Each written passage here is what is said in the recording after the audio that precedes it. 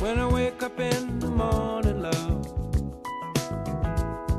and the sunlight hurts my You're listening to the Business in Morocco podcast, the podcast that discusses all things business and all things Morocco. My name is Ryan Maimon, and I'm here with my co-host Ryan Kirk, and our goal is to share our knowledge and experiences in order to help you gain wisdom, skills, and habits that can help you succeed in business and in life. You can learn more about us by going to our website, MoroccoPodcast.com. All right, let's get started with today's episode. It's going to be a lovely day.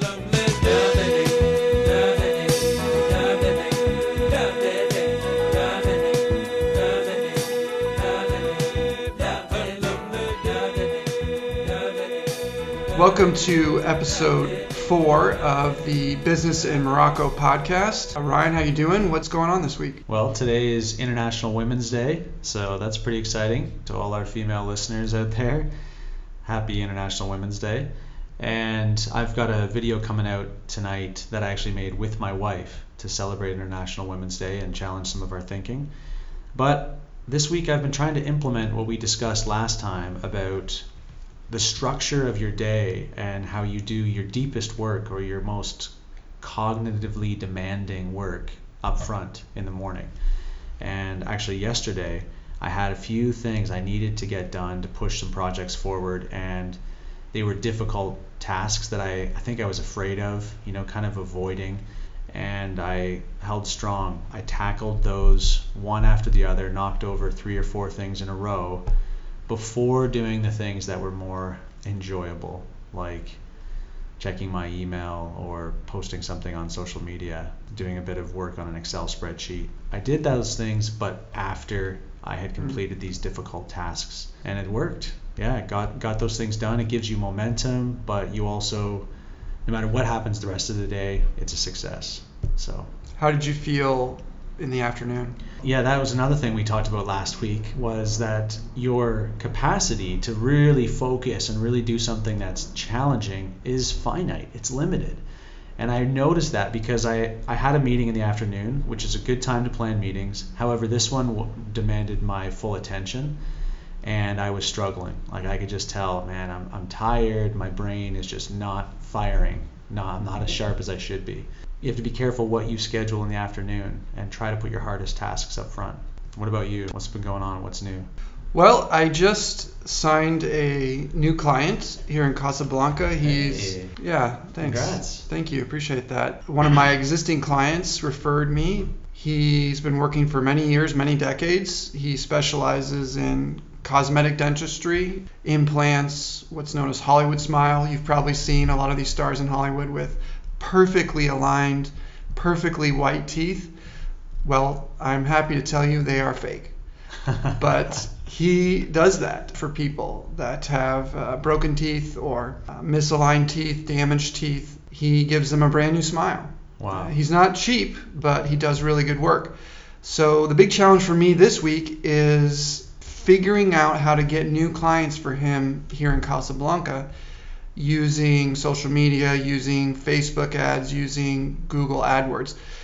The big challenge is figuring out what his potential customers are searching for on Google. What are the keywords they're using, like dentist, cosmetic dentistry, dental implants? Are they searching in English? Are they searching in French? This is a discovery process. Right. So for me, it's a challenge because he has a very specific type of client that is older, has quite a bit of disposable income, Right. and wants to have a brand new smile. So it's not everybody. He has a very specific type of client, and my challenge is trying to reach them. Yeah. So that's what I've been working on this week.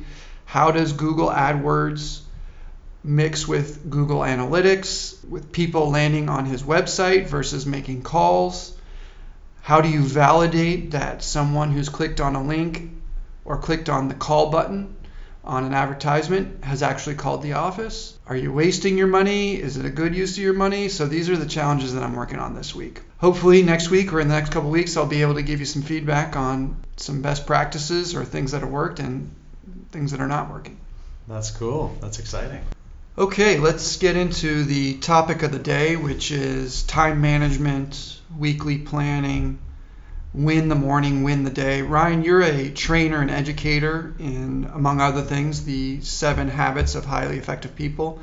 Talk to us a little bit about time management. Yeah, so the third habit in the 7 is put first things first.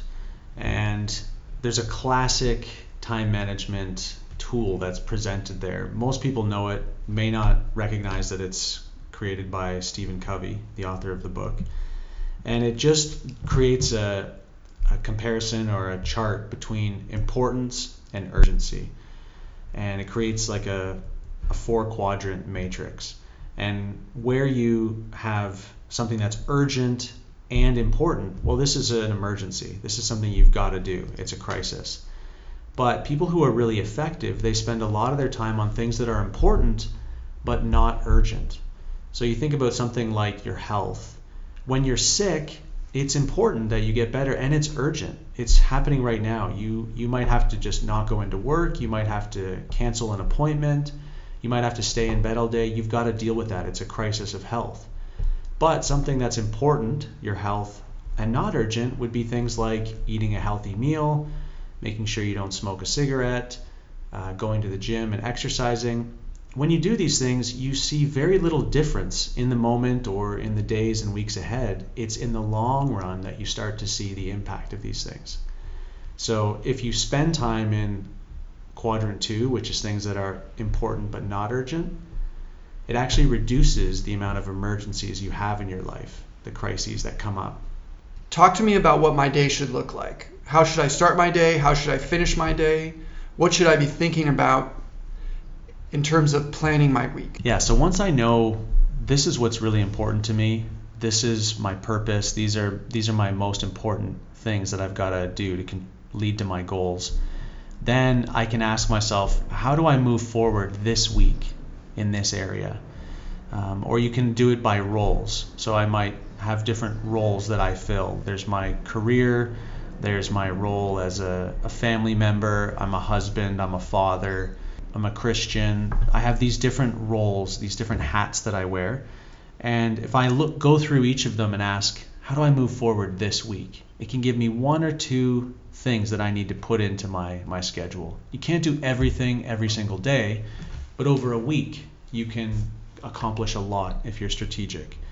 So then when I'm planning my day, I might have like 1 or 2 big things that are part of my routine.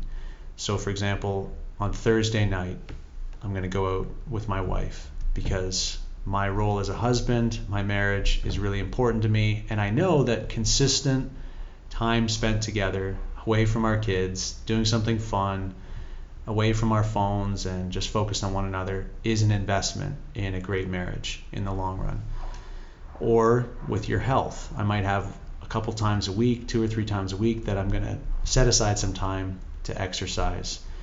And so when I'm looking at planning as a week, I put those things in first. And then the smaller things, the appointments, the meetings, the projects that I'm working on, or just the regular upkeep of email and admin stuff, that can fit in around those big commitments. I agree. I like to plan out my week. I use very basic tools, free tools that help me. A tool I really like is Wunderlist, Android app that helps you organize tasks in different lists.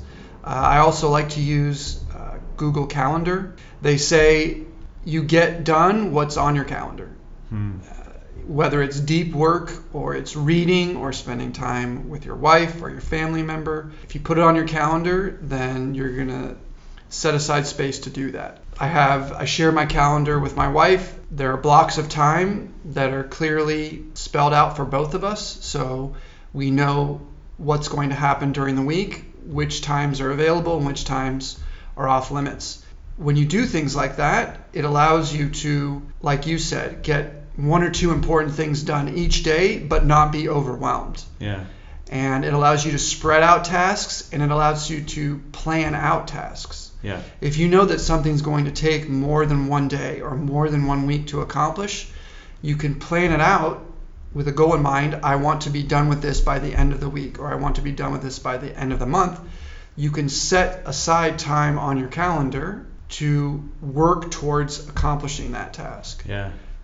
And I find that these apps are very helpful, as opposed to waking up each day and not really knowing what's going to happen, not really knowing what you're going to work on. It'll allow you to be seduced into this busy work that we've talked about. Yeah. That is not really a priority. It's not really important. Right. People can relate to this. Students, they have their class schedule and they lock it in, and they know, okay, on Wednesday from 10:30 to 12:30 I have accounting. And that's just a locked in commitment that they've made. Or a lot of business people, they know I go to the office at 9 and I'm there till 6. And so if a friend messages me and says, hey, do you want to go watch We Dad play? It's 2:30 in the afternoon. They say, no, I can't. I'm committed. That time is blocked in. And we can do this for anything in our life, not just school and work. It can be even fun, pleasurable activities like going for dinner with your wife, or going to the gym, or spending some time reading. This is my time that I've set aside this week to invest in myself, to have a little break, to have a rest. And it's like a meeting. It's a commitment that I've made, and I'm not going to stand myself up. I'm going to follow through on it. But it allows you to, in a week, get done the things that are most important to you. And you can think about it in terms of like saying yes and no. When you don't say yes to something that's really important to you, it makes you vulnerable to say yes to stuff that's important to someone else, or that's just a waste. It looks like it's valuable because it's urgent, or because it's, ticking off a couple to-do lists, but it doesn't really move you forward on your long-term goals. But when you've got a commitment, it's easier to say no to something that comes up that may not be as valuable. Yeah, another thing that I like to do is track my time. If you've done any reading on the topic, you'll know that our memories differ significantly from actually what has happened in the past. Yeah. So we may romanticize our history in terms of how we used our time, how effective that use of time was, the way that we label certain topics, like I spent this much time with my family and it had these outcomes. I spent this much time reading. I spent this much time working, spending time with friends. Our memories may not be exactly right. So what I like to do is on a daily basis, I track my time. I spent this much time working for this client. This is what I did. Mm-hmm. So at the end of each day, I have a general idea of how that day progressed. Yeah. And how much time I spent doing each type of task. So at the end of the month, I have a record of the number of hours, the types of tasks that I did for each client. Yeah. And then I can associate that with the revenue from each client. Right. Over the long term, you can get an idea, who are my best clients? Right. Who are my most profitable clients? Yeah. Am I spending a disproportionate amount of time on clients that are not profitable? Right. Am I spending less time on my best clients who are most profitable? Yeah. And do I need to make a change? At some point, you may need to fire a client. Yeah. If you're doing a lot of work for them and not getting a lot of revenue, you may want to apply yourself in other areas or to other clients. And so I use a simple Google spreadsheet or Microsoft Excel spreadsheet to track my time. And that way it's not based on my memory of what happened during the month. Yeah.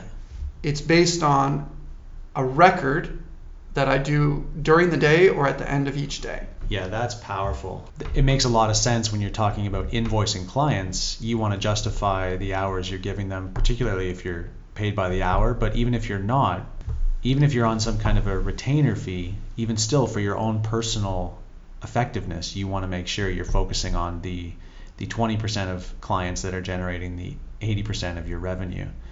But this is powerful even outside of business, because we assume, we look at ourselves, we romanticize, as you said. We definitely give ourselves the benefit of the doubt. We think we sleep less than we do. We think we work more hours than we do. We think we spend less time on social media than we do. You cannot manage what you don't measure. And when you actually start measuring it, number one, it actually increases your performance. Because when you start tracking something, it motivates you to pay attention to it and to do better at it. So when you start tracking your time, you use your time more effectively. But even still, even though your performance has increased, we're still shocked at the results. We're still embarrassed by how much time we actually spend on our phone, how little time we actually spend doing effective work, and how much time we waste. I do this with my students all the time, where they complain to me that they're really busy, and I say, well, let's talk about that. Tell me, how many hours of class do you have a week? Okay, and how long does it take you to go to and from school? How much sleep do you get per night?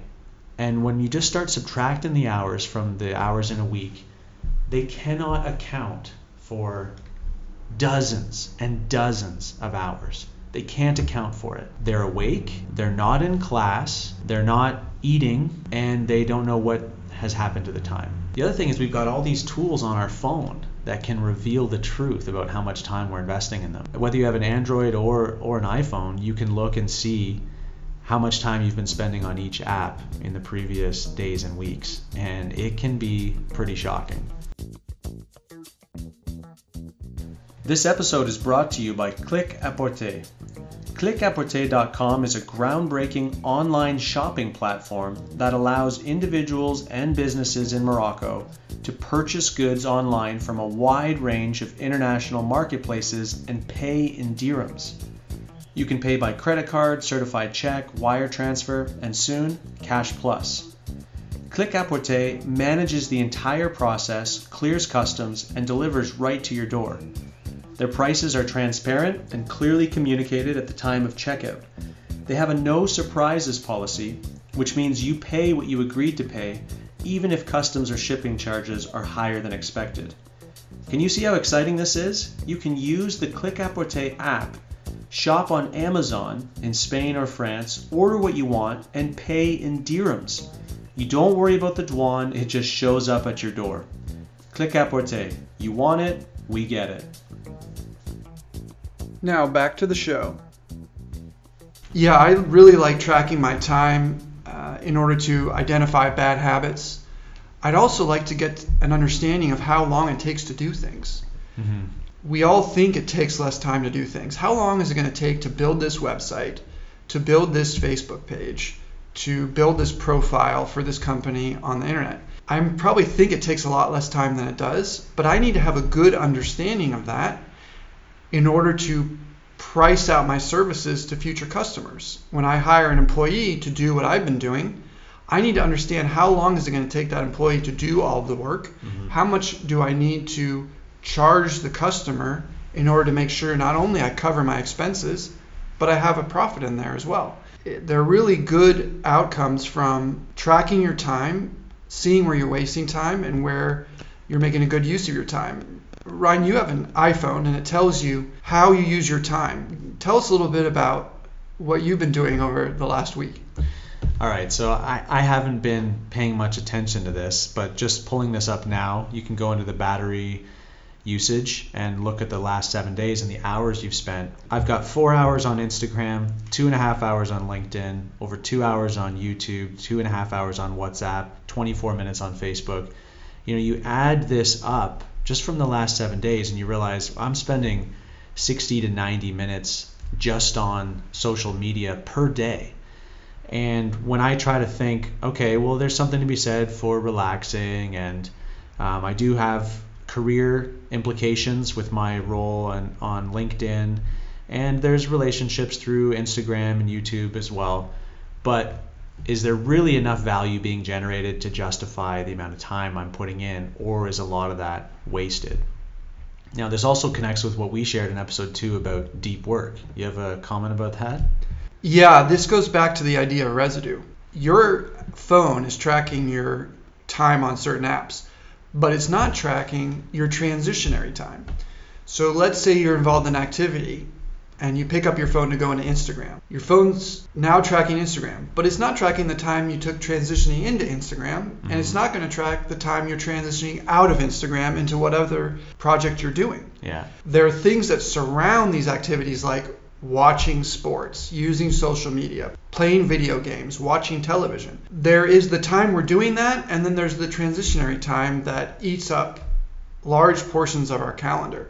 I completely agree. We all need to relax. We all need to decompress. But put that time on your calendar. Right. Don't be a slave to your phone. Yeah. Everyone should know, whatever app is on your phone that you like and you love, there are teams of people whose entire purpose in life is to figure out a way to get you to turn the app back on. Yeah. Not just to turn it back on, but to stay on. Yeah. They're in California, they're sitting at a desk right now, thinking and working, getting paid hundreds of thousands of dollars a year to get your attention. Yeah. And to keep your attention. And they're much smarter than us. These are the best of the best. These are brilliant people, and they've got an unending budget to capture our attention. And so we need to be wary of that. Exactly. They've actually figured out that when you get a notification, whether it's Instagram, Facebook, LinkedIn, it is not optimal for you to be interested in every single notification. They've actually figured out you're more likely to engage the app when you see a notification if there is a variable response, meaning part of the time you are interested in the notification. That actually makes you more likely to click on the app if you're not going to get a great response every single time. Mm-hmm. Scientifically, your brain is programmed that way. Yeah. For example, they did a test on lab rats. They had a bell ring every time before food would come out of this little door. And after a certain amount of time, the rats just stopped responding to the bell because they knew every single time the bell rang, food would come out of the door. So the bell would ring, the door would open, and the rat would just lay there and wouldn't even move. They changed it so that there was a variable response. The bell would ring, and sometimes food would come out of the door, and sometimes it wouldn't. Right. And as a result, every time the bell rang, the rat was jumping at the door, fiending over what was going to come out of the door. Yeah. Specifically because they didn't know whether or not there was going to be any food coming out. And they've applied the same principle to Facebook and to Instagram and to LinkedIn. They're teasing you with these notifications, knowing that you're more likely to come back if you're unsatisfied. Yeah, it's the same principle in gambling, right? That uncertainty drives our curiosity and keeps us hungry to know. All right, if you've enjoyed this topic of time management and particularly about structuring your day to be most effective, you can get more information by going to the blog at MoroccoTreasure.com. I wrote an article about how to create perfect timing in your day. There's some more information about workflow based on some data from Daniel Pink, a great author. Also wanted to let you know that you can watch any of these podcasts with English transcriptions. You can see the subtitles, the text of what we're saying. You can watch that as you're listening to it if you go to MoroccoPodcast.com. So we have all the episodes there with show notes to additional links and more information. If you're wanting to work on your English, if you're wanting to follow along with the words we're saying, that's an excellent way to do that. So go to MoroccoPodcast.com. You've been listening to the Business in Morocco podcast. My name is Ryan Kirk, here with my co-host Ryan Maimon. If you enjoyed this episode, be sure to subscribe and leave us a 5-star review on iTunes, Google Play, Spotify, or wherever you get your podcasts. Download our entire library of podcasts on our website, MoroccoPodcast.com, where you'll also find extra resources related to each episode in the show notes, including a transcript of the show. If you've got a question or topic you think we should cover on the podcast, fill out the form on MoroccoPodcast.com or email us at ryan@MoroccoPodcast.com and we'll give you a shout out on the show. Our theme music is Lovely Day by Bill Withers, used under Creative Commons, and we hope you'll have a lovely day doing business in Morocco. We'll see you next time.